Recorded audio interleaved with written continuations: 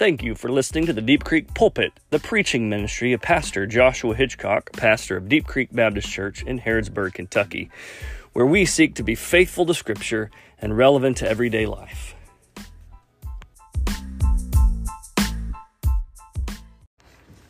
As we dive into the Word, you can turn to 1 John chapter 5.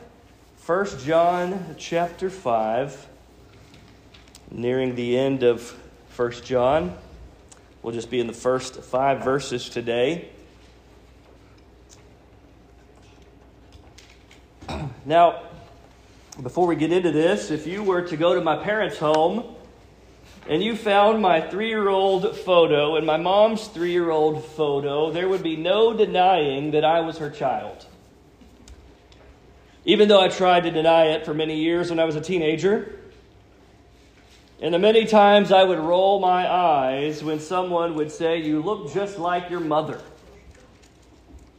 Now listen, you just don't tell a teenage boy that he looks like his mother. That's just not cool. But the reality is there are many distinguishing features that I have that makes it undeniable that I am my mother's child. I do have a better beard than she does. And the same is true of my younger brother and my dad. They are so much alike that one time they played a trick on me, passing the phone back and forth, and I believed that I was still talking to the same person. Their voice, their mannerisms, and many other things, there's no denying that my brother Tim is Jeff Hitchcock's son. When we come to 1 John, over the entire letter, we're presented with the distinguishing marks of a Christian. And one commentator narrows them all into 3 categories. Right belief, the genuine believer has the right belief in who Jesus is, which is a doctrinal mark. The right love for God and for His people, the moral mark. And right behavior. And we have a right way of life and obedience and holiness. And what he's getting at is there are certain marks that you can tell that someone belongs to Jesus. Today we look even further at 6 marks of a genuine Christian. Just as you would look at those pictures from when I was a child or see me with my mom, you'd say it's evident that you belong to her, that you are her child. We should be able to look at a person and see the marks in their life. It's evident that that person belongs to Jesus. That person belongs to Jesus. And the first thing that we're going to see in our text is that genuine Christians believe that Jesus is the Messiah. We're going to read the first 5 verses and then we'll dive in. Chapter 5, verse 1 begins this way. Whoever believes that Jesus is the Christ is born of God. And whoever loves the Father loves the child born of Him. By this we know that we love the children of God when we love God and observe His commandments. For this is the love of God, that we keep His commandments, and His commandments are not burdensome. For whatever is born of God overcomes the world, and this is the victory that has overcome the world, our faith. Who is the one who overcomes the world but he who believes that Jesus is the Son of God? The first thing that we see here is that genuine Christians believe that Jesus is the Messiah. It says here in the text, whoever believes that Jesus is the Christ. The word Christ literally means anointed. And it refers to Jesus every time this word is used in the New Testament. It's crystal clear that Jesus is God's anointed Messiah who would bring redemption and deliverance to His people. What we believe about Jesus matters. Peter was asked an important question by Jesus in the Gospels. In Matthew 16, verse 13, Jesus asked, "Who do people say the Son of Man is?" The disciples respond, well, some say that you're John the Baptist. Well, some say you're Elijah. Well, they're obviously incorrect. Now, that's a lot of... Jesus was very interesting to the people of His day. He taught as one with authority. He did perform miracles. He did many great things. And so there was a lot of commotion about who Jesus is. So he asked us, who do people say that I am? And there's all kinds of responses, all kinds of answers of who people think Jesus is. And they're all wrong.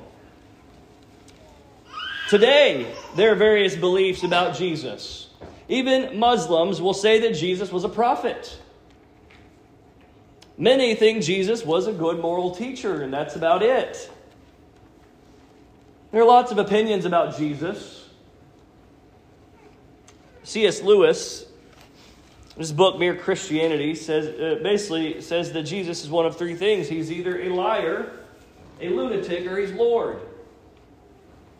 Jesus claimed to be equal with the Father. Jesus claimed that he would die and rise again.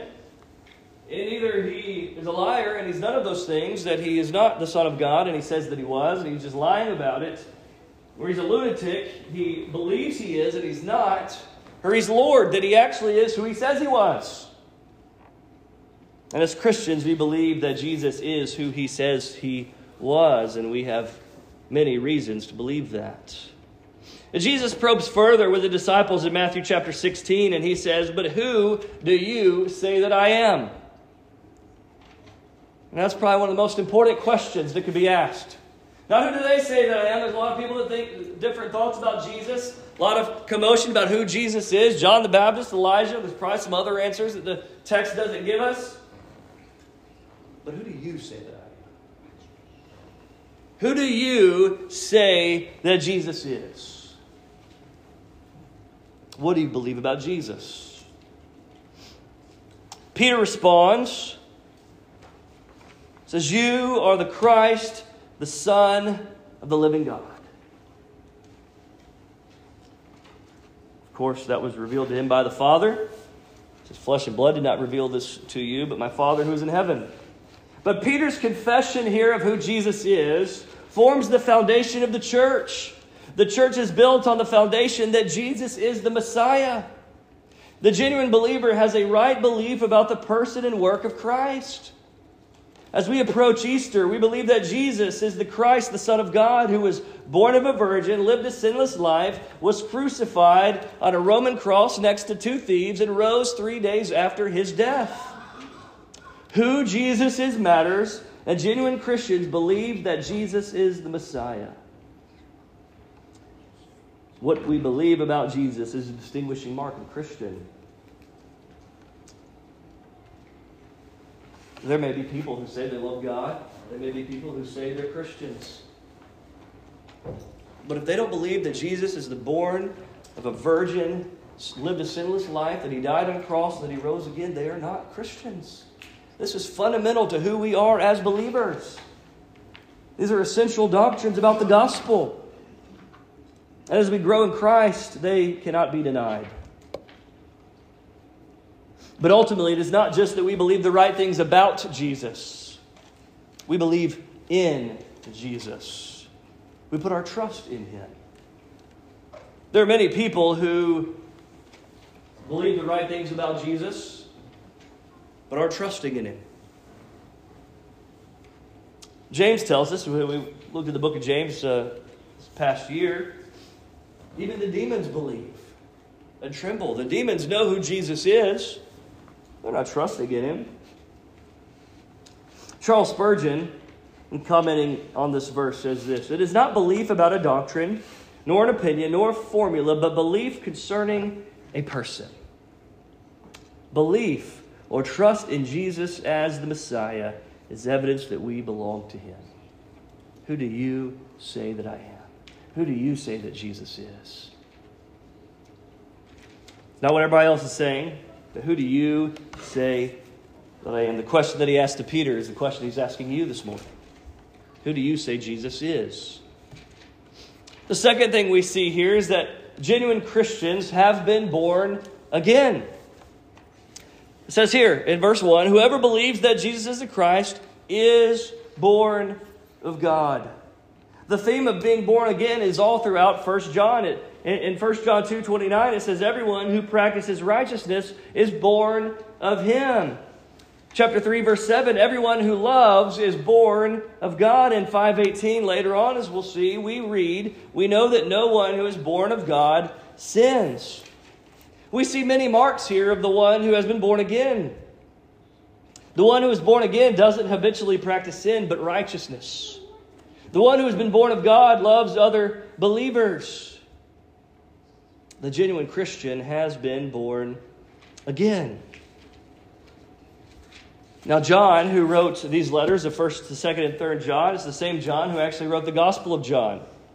And we see a lot of, if you read the Gospel of John and then you read 1st, 2nd, and 3rd John, you see a lot of similarities. You see a lot of the similar themes being picked up, the same things being addressed. And so the Gospel of John, we get to John chapter 3. And we know John chapter 3, we have the famous verse of John 3:16. God so loved the world that whoever believes in him should not perish but have everlasting life. Here, we get into John, we see Nicodemus.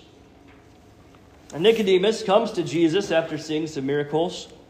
He says, Rabbi, we know that you've come from God as a teacher. For no one can do these signs that you do unless God is with him.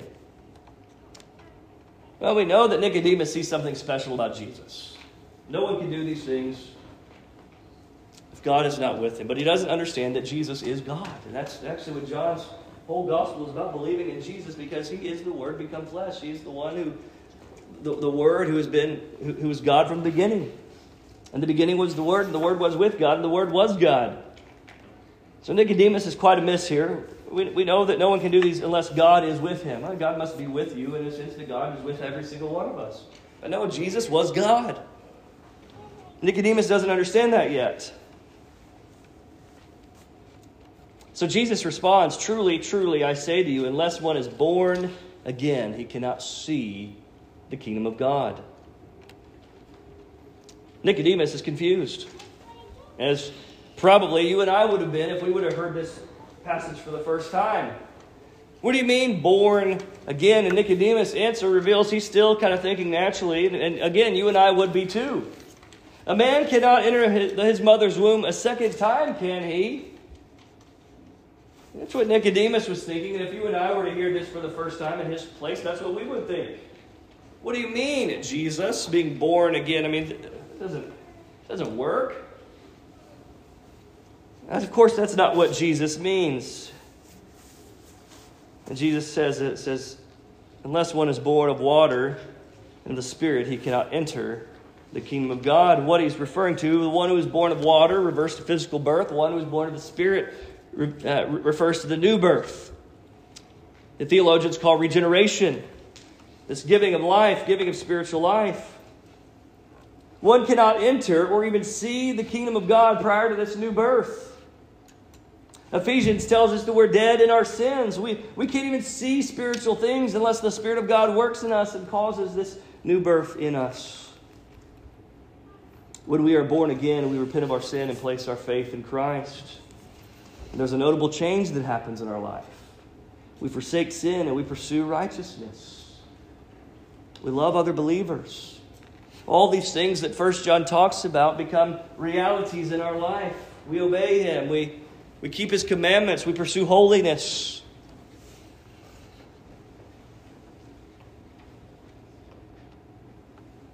The genuine believer is someone who has experienced this new birth.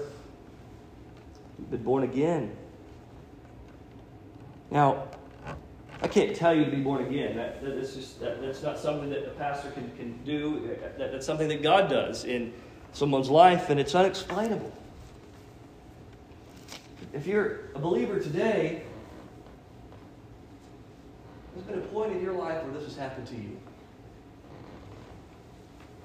You're living your own life for yourself. Maybe not even living a horrible life, but you were living to please yourself, just as I was a young boy. And then the gospel comes over you in a way that it's never come over you before. Maybe you've heard it 1,000 times. Maybe it was the first time you heard it. But the Lord does something in your heart. So we have to respond in repentance and faith. That's God bringing about the new birth in your life to respond to the gospel. I grew up in church my entire life. Heard the gospel from a young age. Didn't deny the facts of the gospel. I believed them to be true. But I did not understand really why they were important to me. It was in 7th grade at a youth camp, and I've shared my testimony before. But I was sitting there in one of our worship services when the gospel was just made real to me. It was in that moment I was born again. That I received that new birth. And the Christian life doesn't mean it's perfect, that we don't sin, that we don't mess up. We've seen that in 1 John. If we do sin, we have an advocate with the Father. But the new birth, there's a notable difference in your life when that happens. We begin to have a different mentality of who God is. We begin to think differently about who Jesus is. We begin to see our sin differently. We begin to have spiritual eyes. It's almost as if when Paul was converted, he was given scales on his eyes and he was blinded. And then when he came to faith in Christ, Ananias came to preach the gospel to him. He saw with new eyes. He saw Jesus for who he was. That's what happens to us every time we believe the gospel. This new birth at work in our lives causes us to see things differently. We begin to see Jesus for who he is. We begin to see our sin for what it is. And we run to Christ. Genuine Christians have been born again. The third thing that we see here is that genuine Christians love the Father.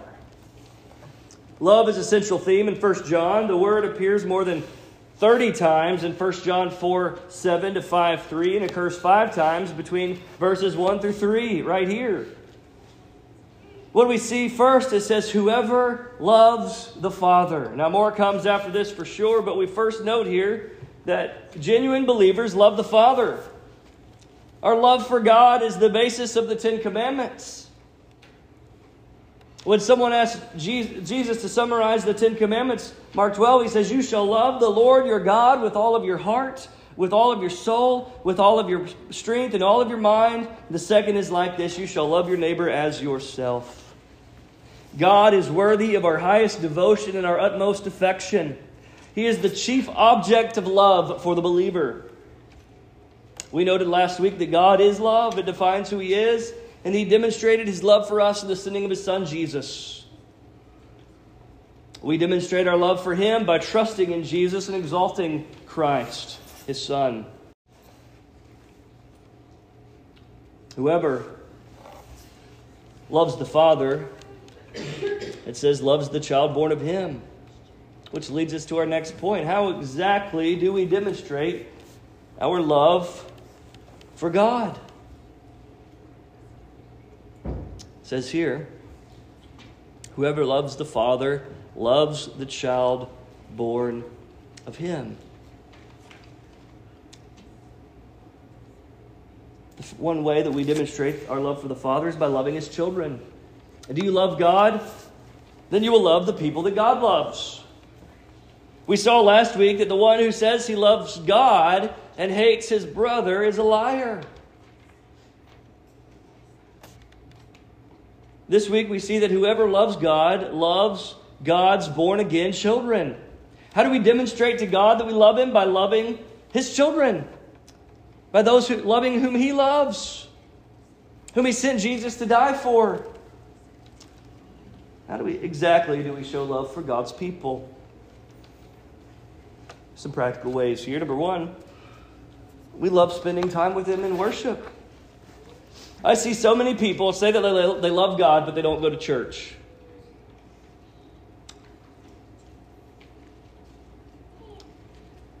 And I'm perplexed by that. You love God, you say, but you don't have any desire to be around the people that God sent Jesus to die for. You say you love God, but you don't want to gather with those whom Jesus shed his blood for. I don't understand it. I wish somebody would make that make sense to me, but it doesn't. We ought to long to gather with God's people because we love spending time with them. You see, when we're born again, God gives us a desire and a love for the people of God. In the book of Ephesians, we see the Jews and Gentiles, very different people that naturally would have hated each other. people that had very different cultures and backgrounds, and they're saved by the same gospel, made alive by the same grace of God. And it says that the blood of Christ brings the two groups into one. That's the church. The gospel unites us together, and so genuine Christians love God's people. We love being around the people of God. There should be no mentality of, well, I guess I gotta get up for church again. I'd rather sleep in. No, we should long to gather with the people of God. Each week we should be like, I can't wait till Sunday where I can sing the praises of God with the people of God. That should be something that we long for. And I'm not sure why the folks in the letter of Hebrews neglected gathering. It says, don't forsake the gathering of yourselves together, as is the habit of some. I'm not sure why they neglected gathering, but there's so many reasons people do so today. But Christians should be eager to meet with and worship with other Christians. It should be such the joy of our hearts. And if we have to work on a Sunday or be out sick a Sunday, then it should cause us to long to gather together with the people of God all the more the next time we can. We love gathering with the people of God. We love serving them. It's the second thing. Doing things for other believers ought not to be a burden for those who love God. It ought to be a joy to serve the children of God. We ought to look for ways to be a blessing to one another. It ought to be a joy to serve those whom Jesus gave his life for. As Jesus shed his own blood for the children of God, we ought to see how can I sacrifice for them? How can I sacrifice for my fellow believers? How can I serve them in a way that reflects the love of Christ? So genuine Christians love the Father, but genuine Christians love the people of God, love his children. The fourth thing that we'll see here is that genuine Christians obey God's commands. Genuine Christians obey God's commands. The text says in verse 2, by this we know that we love the children of God, that we love God and observe his commandments. That's very interesting. Verse 1 says, whoever loves the Father loves the child born of him. So how do we show our love for God? Well, by loving his children. It's very clear in verse 1, but verse 2 is almost the opposite. By this we know that we love the children of God, when we love God. Do you see that?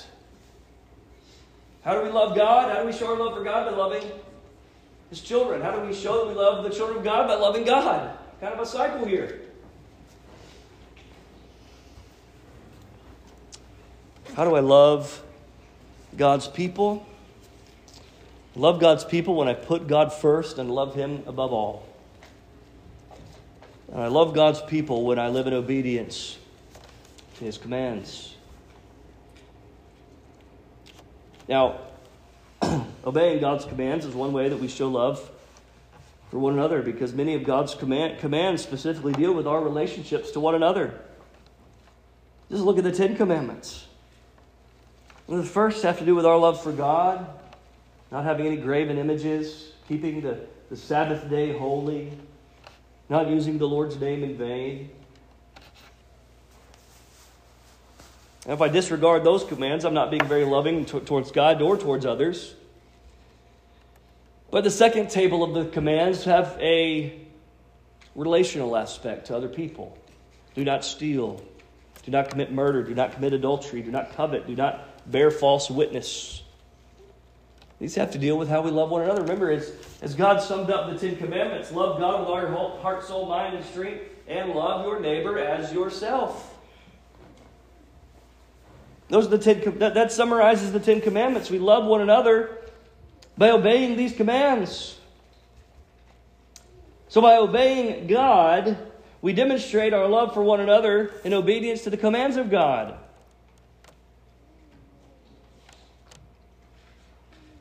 When we live in obedience to God, we display that we love the children of God. It's interesting that God has so worked in His commands stipulations that are evidence that we love other people. Verse 3 then tells us, "For this is the love of God, that we keep His commandments. And His commandments are not burdensome." We demonstrate that we love the children of God when we obey, and we demonstrate that we love God when we live in obedience to Him. One of the ways that parents are loved by their children is when their children obey them. It makes for an easy time. But disobedience is not loving, but as a kid, and I'm going to be honest, I wasn't the easiest. And if my mom were here, she'd probably give a hearty amen to that. I hated following rules. But loving parents establish rules because we love our children and want them to thrive and be safe. I know that now as a parent. I did not know that as a 10-year-old boy or as a teenager. I never understood why my mom and dad didn't want me to go hang out with those friends. Why won't you let me do that? Why do you have these rules? Well, I didn't like them. Well, they were there to keep me on the straight and narrow, and I'm grateful for that now. We establish rules because we love our children and want them to thrive and be safe. It's not loving to let your children to go play near the street. It's loving to have a rule saying, hey, only go this far. That's love. Those rules are motivated by love. In the same way, God's commands aren't a burden. They ought to be a light because God's commands exist because it is the best way to live and thrive in His creation. He set His laws in motion not to be just a mean deity, just to kind of show us who's the boss. He set these commands in motion because He loves us. And they're for our good. We demonstrate our love for God and our love for His children, those whom He has redeemed, by living in obedience to His commands. Someone who says they love God but whose life is not marked by obedience does not truly love Him. One of the genuine marks of a Christian is that we live in obedience to God's Word.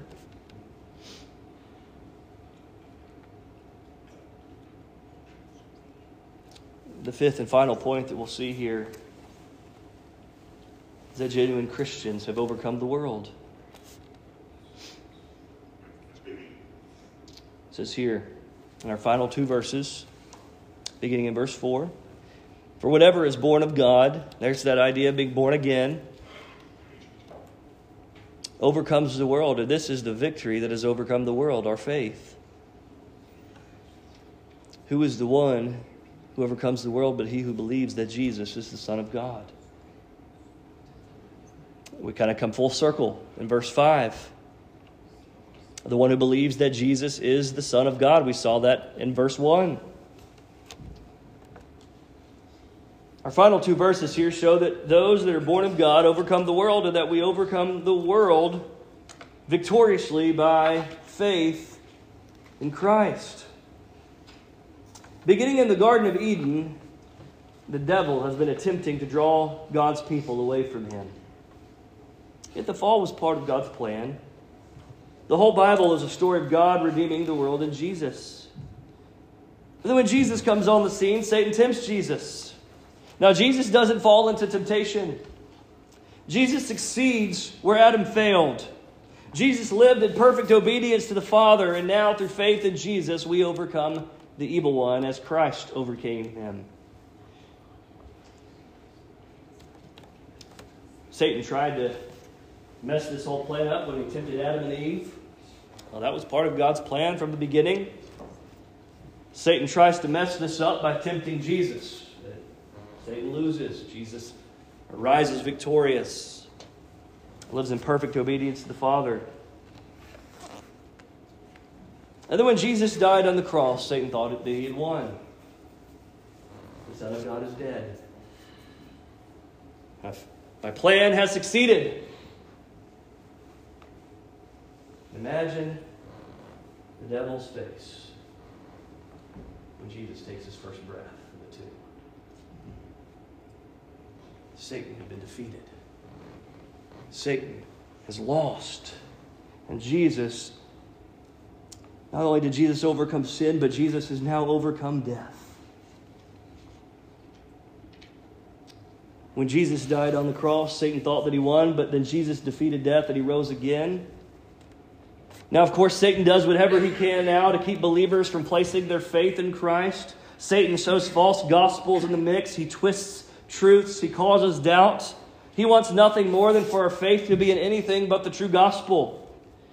So when we completely and firmly place our faith in the resurrected Son of God, we overcome the schemes of the evil one. Faith is what overcomes the enemy. When a soul is saved, when a believer is born again and repents of sin and places their faith in Christ, Satan is defeated. He's crushed. We've seen in the Gospels the parable of the lost coin and the lost sheep and the lost son, where, I believe it's in the Gospel of Luke, where just as they would find the lost coin and lost sheep, and just as the father receives his son and they throw a party, it says that when one sinner repents, the angels rejoice. And the reverse is also true. When a sinner repents and places their faith in Christ, Satan is crushed because he's lost.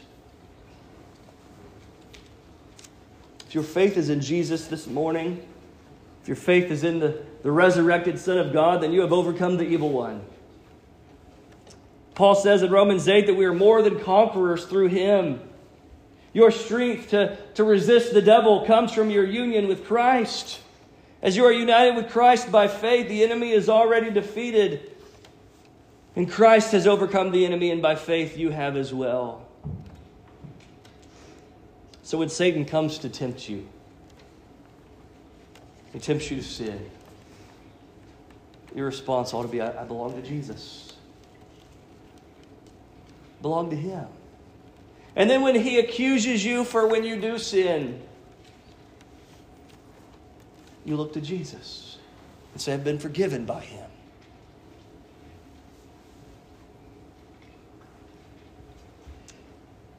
Satan has been defeated and you have overcome by faith.